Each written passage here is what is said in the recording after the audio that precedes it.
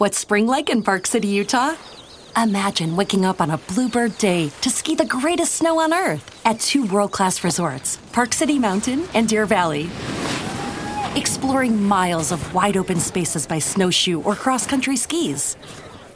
Wandering our historic Main Street with its après ski scene and award-winning restaurants. When you love it like we love it, Park City, Utah will always be winter's favorite town. Join the experience at visitparkcity.com. This is the Spurscast with your host, Paul Garcia. And welcome back to another episode of the Spurscast. On today's episode, I will be joined by Project Spurs writer Ben Bornstein. In this episode, Ben and I will discuss the Spurs in their last 2 games, another Jakob Poeltl trade rumor, and an update on top draft lottery player projections. Let's go and jump right into this episode with Ben. Ben, how you doing? I'm fantastic, man. How are you? I'm doing very well. You know, like I said, we've seen the Spurs this season come together now, and they have the 4th worst record, so it's going to be good to have you on and kind of talk about some players in those lottery projections. So before we do that, Ben, let's go ahead and jump first into how the team's doing since I last recorded a week ago. So they've only played 2 games since I last recorded. They're 1-1 and since the last Spurscast episode. So let's go back to Sunday. They lost against the Sacramento Kings in San Antonio by 13. This was a close game for about a half. Then the Kings got a double-digit lead. The Spurs got it down to 6 midway through the 4th, but the Kings ended up winning with a comfortable win by 13 points. The spur of the game on this night was Jakob Poeltl. He posted 23 points, 7 rebounds, 2 assists, and 2 blocks. Then on Tuesday, the Spurs hosted the Brooklyn Nets without Kyrie Irving and without Kevin Durant, both players on the injured list, and the Spurs ended their 5-game losing streak with a win by 8 points against the Nets. This one was pretty much close throughout, but San Antonio was able to hold on. Keldon Johnson had himself a career-high night on different areas. He ends up with 36 points, which is a career high. He snags 11 rebounds, 4 steals, another career high. And so the Spurs should have gone 0-2, but instead they ended up going 1-1. Let's go through where they're at through 45 games. They have the 28th ranked offense. That hasn't really changed much. The defense is still 30th in the league. Their net rating is still 30th. They still have a better record than the Rockets out west. They're 14-31, 14th out west. And then lastly, they have the 4th worst record in the league, which that hasn't moved at all. Despite them going on a 5-game losing streak, they really haven't moved positioning in terms of down at the bottom of the bracket of the league. And so that would mean 12.5% overall pick odds.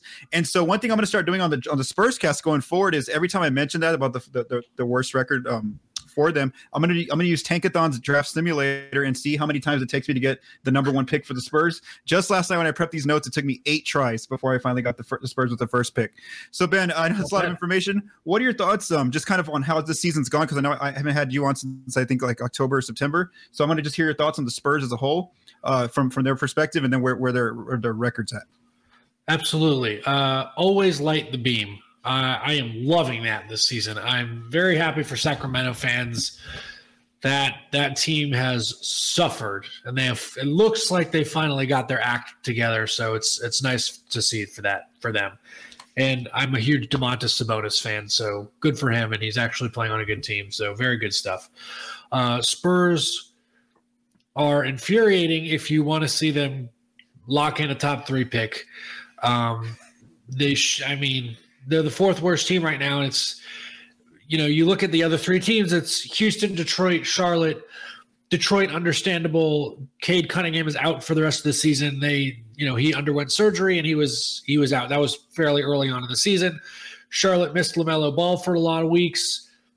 And even with him back, they have not played well at all. It's infuriating, mostly because this was a year where the Spurs really could have used them getting into the playoffs. The Spurs own that pick. It's lottery protected.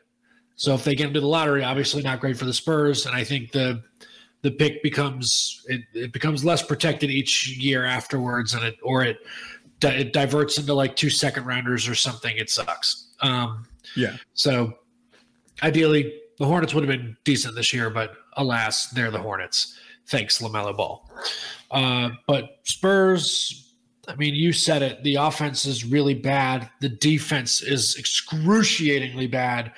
I think it was Noah Magaro George who said that they're on pace to have the worst defense in NBA history. That seems bad. Hot take, that's bad. So they've got to turn something around. Part of it is the perimeter defense is not great right now.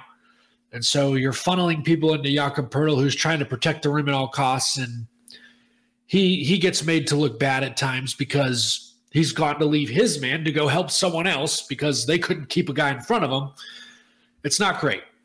So Spurs, very hard to watch, except for those few nights where Keldon Johnson had a career high points. What else was it? Steals. So, you get a gem like that every now and then. And with Devin Vassell out for the foreseeable future, that also hurts the Spurs, or it helps them if they can tank better, or if other teams don't tank as well.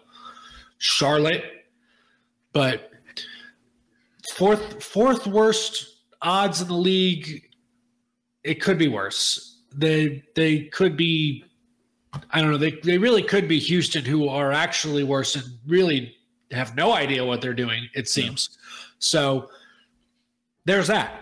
But I think you and I are going to get into this a little later. But at number 4, if the Spurs pick at 4, there are some options. Okay. Yeah, we're definitely going to get into that in a little bit here. I would just say like one big difference though, with watching the Spurs, because I have to watch every game since I talk about them every week here on this podcast, is the thing that I noticed is that yes, there's that trend where they fall behind by double digits, they end up losing the game. They're like 0-30, 0-29 with that record when they fall behind by double digits. But at least they battle back a lot of times. It's not that often that they get blown out, like just get blown out by 30 points. That doesn't happen too often. You just this team definitely has some fight in them, even though the record doesn't quite show it. So that's one thing. Is like sometimes these games can be entertaining because the Spurs do at least compete. And they really fight hard on certain nights, despite their overall record. All right, so Ben, so before we get into the draft talk about some of the prospects, let's first look at some latest trade rumors, because like we know the trade deadline is coming up in the next few weeks here in early February. So we're going to see Jakob Poeltl, Doug McDermott, Josh Richardson, and different kind of trade rumors. And so there were 2 big rumors this past week out of The Athletic from 2 of their different writers. So let's first go back to Tuesday. On Tuesday, Shams Charania wrote a big piece about different players that are being discussed in trade rumors, and Jakob Poeltl was one of those players. He actually made like the headline of this article. It was called NBA Trade Deadline: What Shams is Hearing About Jakob Poeltl, John Collins, Fred VanVleet, and more. Now, I did a very detailed video breakdown on Project Spurs Network TV YouTube page. So if you want to visit that, you can go ahead and check that out. And I go into more detail there. And so just a quick summary of this article. Shams reports that the Celtics and Raptors both have interest in Jakob Poeltl. The Celtics have different ways to build a trade package with different veterans on the roster. Gallinari's contract would likely be needed, but a third team would probably be needed because Gallo can't come back directly to the Spurs since they just waived him, and then he ended up signing with Boston. The Celtics have a lot of first-round picks. They have 5 first-round picks without any kind of conditions on them up until 2029. As for the Raptors, they're in a similar boat where they have multiple veterans that they can use in a trade package, like Thad Young or Kem Birch, that can be created. They also have a lot of first-round picks. They have 7 first-round picks with no conditions up until 2029. And then on Wednesday, I just saw this rumor. Jared Weiss, also of The Athletic, reported that the Spurs have let all teams interested in Poeltl know that their starting line for getting Poeltl is 2 first-round picks. They're basically telling teams, okay, you want to get in the Jakob discussions? Our starting line here is 2 first-round picks. What are your thoughts, Ben, on these latest trade rumors surrounding Jakob Poeltl? I mean, there's nothing wrong with wanting 2 first-round picks for Jakob Poeltl. And frankly, if you're the Spurs, you have to start negotiating somewhere. Because if you just outright say, well, we want 3 first-round picks, you're not getting any nibbles on that. People are just saying, well, you're outrageous. Obviously, you're not here for realsies. Yes, GMs say realsies. But, starting with 2 first-round picks as a want or need for Jakob Poeltl is not outrageous. It's not unreasonable. It will probably come down, but that is at the very least a starting place teams are willing to go with for a trade. And if depending on which team it is, it could be 2 later first-round picks, which first-round picks still valuable, so it's fine. But because if you're not trading him to a team like Toronto, who's not really competing. You're certainly not trading him to a team like Houston or Charlotte, who are not competing. I mean, you're trading him, like you mentioned, potentially to a Boston. But if they do that, then they're saying, we don't have faith in Al Horford. We don't have faith in Robert Williams, which I'm sure they do. And, as we speak, Al Horford has gotten out to a really nice start in the Celtics game tonight. So that certainly isn't going to help that case. But Celtics, maybe they're in the market for a guy like Doug McDermott, known shooter.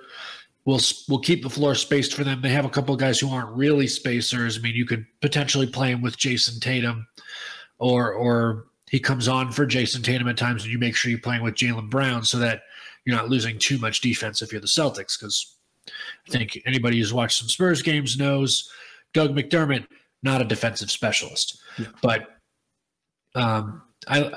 what you mentioned with the Raptors, I like Khem Birch. I would imagine it would be hard to convince Thad Young to come back to San Antonio after what happened here with him, in the last couple of years.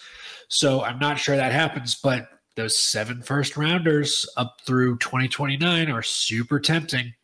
The Spurs might try and make something happen. OG Anunoby is apparently on the trading block, but if you're the Spurs, that doesn't make a whole lot of sense because then you'd be trading kind of one foundational-esque player for another. Not to say that Jakob Perl should be the foundation of every team, but a team like the Spurs makes perfect sense. Not to say that he wouldn't help other teams either. I am a huge Jakob Perl fan. Yeah. Do not get that confused. But yeah, there's definitely some trade partners out there the Spurs can be looking at. I have a feeling there might be someone who pops out of nowhere that feels like, you know what, we're more of a contender than people realize. We're going to make a real big swing here. We're going to give up some picks in the future because we think with this acquisition, we're going to be competing, so the picks won't be that high anyway.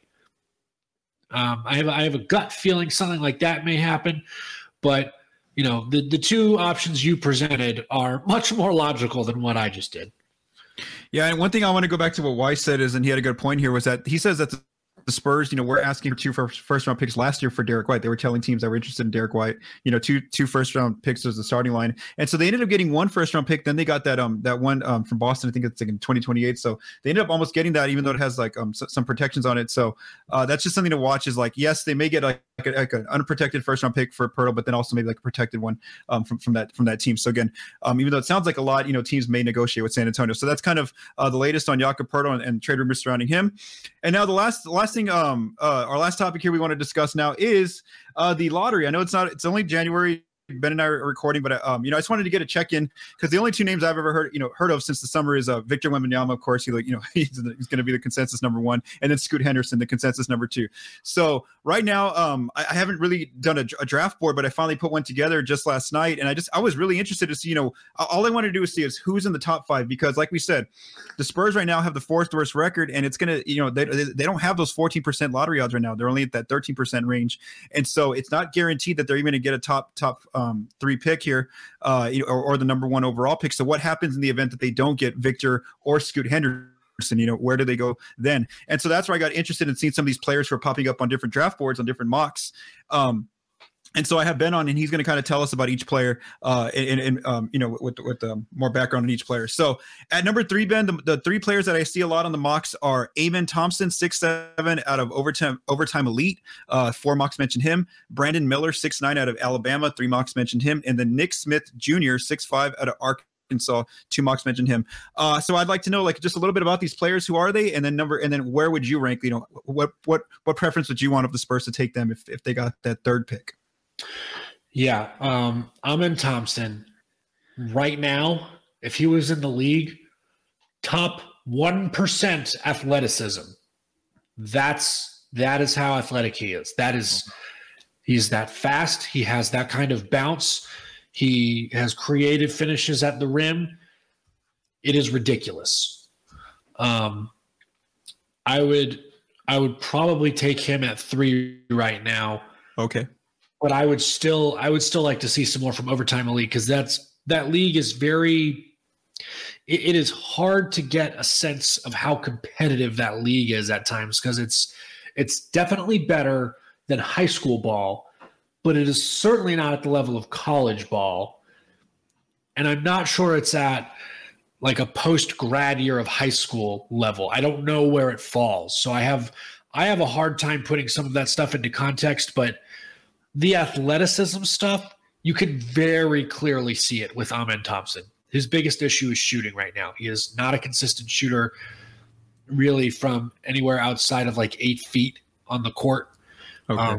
He has been working on it. He knows that's a weakness. That is something he is constantly working on. It is a matter of it just has to show up. Okay. Brandon Miller, I've seen him moving up. He was, I think even before the season, he was very much a top 10 lock. A few weeks into the season, people were convinced, okay, top 5. I get it. And like you have here, 3 mock drafts have him at number 3 right now. Mm-hmm. Yeah. Which I get. I understand. And I wouldn't hate that pick at 3 either. And I've watched him in college, and I love his game in college. I think he's going to be fantastic at the next level. Really, if you're picking at 3 between him and Amen Thompson, it comes down to the guy who's put up numbers and has productions in the collegiate ranks. And I think Brandon Miller is actually a little older. I think he'll be 20 by the time the draft comes around. So that is another factor. But Brandon Miller at 3 is really not the worst thing you could do. For me, he's at 4. I think he would be great at 4. Nick Smith Jr. scares me right now. A lot of people have him top 5, but he's been dealing with injuries a lot of the year. He has not played a whole lot of games, and when he did play those games, he was not 100% himself. So that the way he is mocked right now, it is purely on potential and what people saw in high school and a little bit of flashes from what he's shown at Arkansas. But there's another guy on here from Arkansas, Anthony Black, who has played every game and has looked very good, and I like him a lot. Having said that, I don't think I'd like Nick Smith at 5 unless I watch him more. Again, it's only January. He has, basically through March to play more games. And if he doesn't, you're really going to have to get a feel for him at the combine, which can be a scary prospect because if he has a phenomenal day at the combine, you can say, no, well, this is everything you get a little bit of confirmation bias. And it's, well, this is everything we thought he'd be. Or if he has one really bad day at the combine, it's, oh no, this is our worst nightmare. It's all coming down. But and then you have to hear about what he might do in workouts. Mm-hmm. So it's tough with him right now, but I don't think he would be my number 5 right now. Maybe down the road after he's played some more games, but not right now. Just real quick, Amen Thompson, overtime lead. Isn't that where Dominic Barlow came from? That is where Dominic Barlow came from. Yes. Okay, that's interesting too, because he really hasn't, played. For people who really want to get ahead on the draft on the next year's draft, there's a guy he's a top 5 player in the 23 recruiting class. He's going to Kentucky. Dillingham is in that class. Is playing at Overtime Elite now. He was at the Donda Academy until that shuttered. Then he moved over to Overtime Elite, so he's actually playing in that league as well. If you really want to get ahead on watching some guys. Oh, okay. All right, so now let's go ahead and look at some of the prospects at number 4. So you've already talked about Amen Thompson. He's been mentioned at 4 in 4 mocks. Nick Smith Jr., you spoke about 2 mocks. Brandon Miller, you mentioned. Here's 2 new players, though. Cam Whitmore, 6'7" out of Villanova. He popped up once at number 4, and then Anthony Black, who you mentioned, 6'7" out of Arkansas, popped up once at number 4. What are your thoughts on Whitmore and Anthony Black? So I'm going to start with Anthony Black. I really like Anthony Black's game. He's smooth. He's not yet a knockdown shooter, but he's shown some flashes. So I'd feel comfortable saying he can develop. But he's been playing really well. He's been the primary point guard for Arkansas, and there have been a lot of times where he's asked to kind of do everything for them. They've lost some players. Nick Smith has been playing, and they lost a huge transfer in Trevon Brazil. So he's been asked to step up and do a lot, and I would argue he has been doing that. Granted, he's not hitting a lot of his threes on volume. I mean, he's shooting 2.9 a game, and he's hitting 32% of them, but it feels like a lot of those are forced shots because he becomes the offense at times. And, despite that, he's still shooting about 46% from the floor as a whole. Averaging 5 rebounds, almost 4 assists a game, over 1.5 steals, 12.5 points. So very solid player. I like him. The production is there. Arkansas has been bad in SEC play right now, and that has nothing to do with Anthony Black, I would say. He has been great. He's been the reason that they've been in some of the close games they've played in the conference already. Mm-hmm. Right now, it doesn't feel like he has enough help around him. Okay. All right, and so now let's go to number 5, some players that pop up here. We have Brandon Miller again, who you mentioned, who's popped up on 2 mocks at 5. Nick Smith Jr., Cam Whitmore, 2 mocks. And then here's a new player, All-Star Thompson, 6'7" out of Overtime Elite as well. He's been mentioned twice at number 5. Jarris Walker, 6'8" out of Houston, mentioned once. And then Grady Dick, 6'7" out of Kansas. What's some intel on Thompson, Walker, and Grady Dick? So I didn't get a chance to talk about Cam Whitmore. I will do that quickly. Oh, yeah, go ahead. Yeah, because he's mentioned here. Yeah, he was a guy who had an injury as well to his wrist before the season started, but he is 6'7", I think he's 220 or 225, and he has every bit of that. He is all muscle. He is strong. He drives well and finishes through contact because of that. He's got to show a little more shooting consistency on a little more volume. He's a solid shooter right now. He's shooting 36% on threes about 4 times a game. Okay. So it's there, and his field goal percentage is 48% because he's very much either a 3 or I'm trying to dunk on you. Oh, okay. So, either at the rim or 3-pointers. That's about it for him. Not a whole lot of mid-range. As far as Osar Thompson goes, Amin's twin brother, if Amin is top 1% NBA league athleticism, Osar Thompson is still top 10%. Oh. He is also an excellent athlete. He's a little bit more consistent in his shooting, but he's not as much of a playmaker as his brother. Amin is very much an oversized point guard. He can run your offense. He finds guys cutting. He's a good passer. Also, Thompson has a little bit of that. He's not quite as what's the word I'm looking for? He's not quite as polished in that area as Amin is, but also Thompson's still a phenomenal player. He's a guy who I've seen consistently in the top 10 of mock drafts. I imagine there's no way he falls below that. So, okay, very good player in that regard. Jarris Walker, he's 6'8", but he plays like he's 7 feet tall. He is. I think he's 6'8". He might be 240, and he is all muscle too. That kid is strong. He will bully anybody. He has a little bit of a mid-range game. He'll post in the mid-post and get a shot off from there or get low and get to the rim. He's been an improved 3-point shooter this year. That was a concern coming in, and he's shown that he can hit them. As far as Grady Dick goes, professional shooter. Okay. Can get his shot off very quickly. Great release. It's high. It's quick. It's everything you want in a shooter. He almost reminds me of Cam Johnson when he was at UNC. Okay. A guy who, if you give him any sort of space, he can get his shot off, and he will more than likely make it. He's a very confident shooter. As far as defense goes, he is not a total negative. He's probably got to get stronger, but he knows where he's supposed to be. He knows how to move. It's a matter of just getting a little faster and probably a little stronger so that he can hold his ground with some of the power forwards in the league.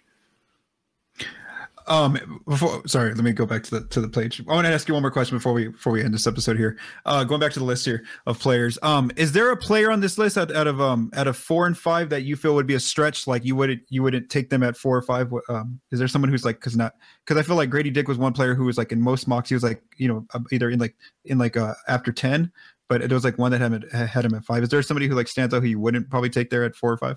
Yeah, Grady Dick at 5 is very much a reach. And I think Anthony Black at 4 is a reach. Oh, okay. I would say Anthony Black right now might be like a top 7 guy. So, I mean, it's depending on what you're looking for, it may not be that much of a reach. But I think him at 4 is a little high.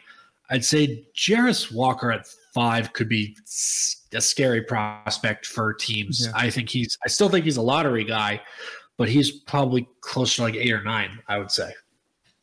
So let's say that, I think you actually answered this question. So I'm just saying, unfortunately, the Spurs don't get the top 3 picks, 1, 2, or 3. And let's say Amen Thompson ends up going number 3. So who's that number 4? Let's just say that they go by the record, and that's where the Spurs are supposed to finish right now. They have the 4th worst record. Who would you take at 4 if Thompson's gone, Wembanyama's gone, and Scoot Henderson are gone? I think I go Brandon Miller. I mean, that's Brandon a guy. Miller, okay. I know you have a Jeremy Sohan who's also a 6'9" guy. Who's going to be your top-notch defender, but Brandon Miller can defend a bit, but that kid can create for himself and shoot it. I mean, I think you have to take Brandon Miller at 4 there. I would not feel great about Nick Smith at 5. I think there are enough point guards in this draft. If you're the Spurs, you could find a guy early in the second or potentially trade in late to the first round. Yeah, so I mean, for me, the reason why it was really interesting to get into this is just because, like, I know that we're seeing the Spurs go through this really tough season where they're not even they're really bad compared to what we're used to in San Antonio, but they're also not that bad because they're not bad enough to where they're even end up in those top 3. And even if they get one of the bottom 3 records, there's no guarantee they get number 1, 2, or number 1 or even number 2. So I think we just got to prepare. Not only myself, because like as media covering this team, but also even like the fans that are watching the games. Like, yes, we know this is rough, and there's still a chance though that they're not going to end up with Victor Wembanyama at the end of this. And so we got to start looking at other players though in the event that doesn't happen. Absolutely. I mean, and even if you have the 4th best odds, because the percentage has been flattened out a bit with the 4th worst record, you could still end up with the top pick. For sure. Yeah. Hopefully it doesn't take the 8 tries that I needed to. Yeah. That would not be good. All right. So thanks, Ben, for helping us out there. Just kind of getting us perspective on these different draft lottery prospects. And of course, Spurscast listeners, as March Madness gets closer, we're going to have Ben on more often. Once the season ends, we're going to definitely have Ben more often, especially as that draft does approach and we get closer to the lottery, seeing if the Spurs can land the number 1 overall pick. Thanks to Ben for joining me here on this episode of the Spurscast. I also want to say thank you to Joe Garcia for mixing and producing this episode. From all of us at Project Spurs, stay safe. Great.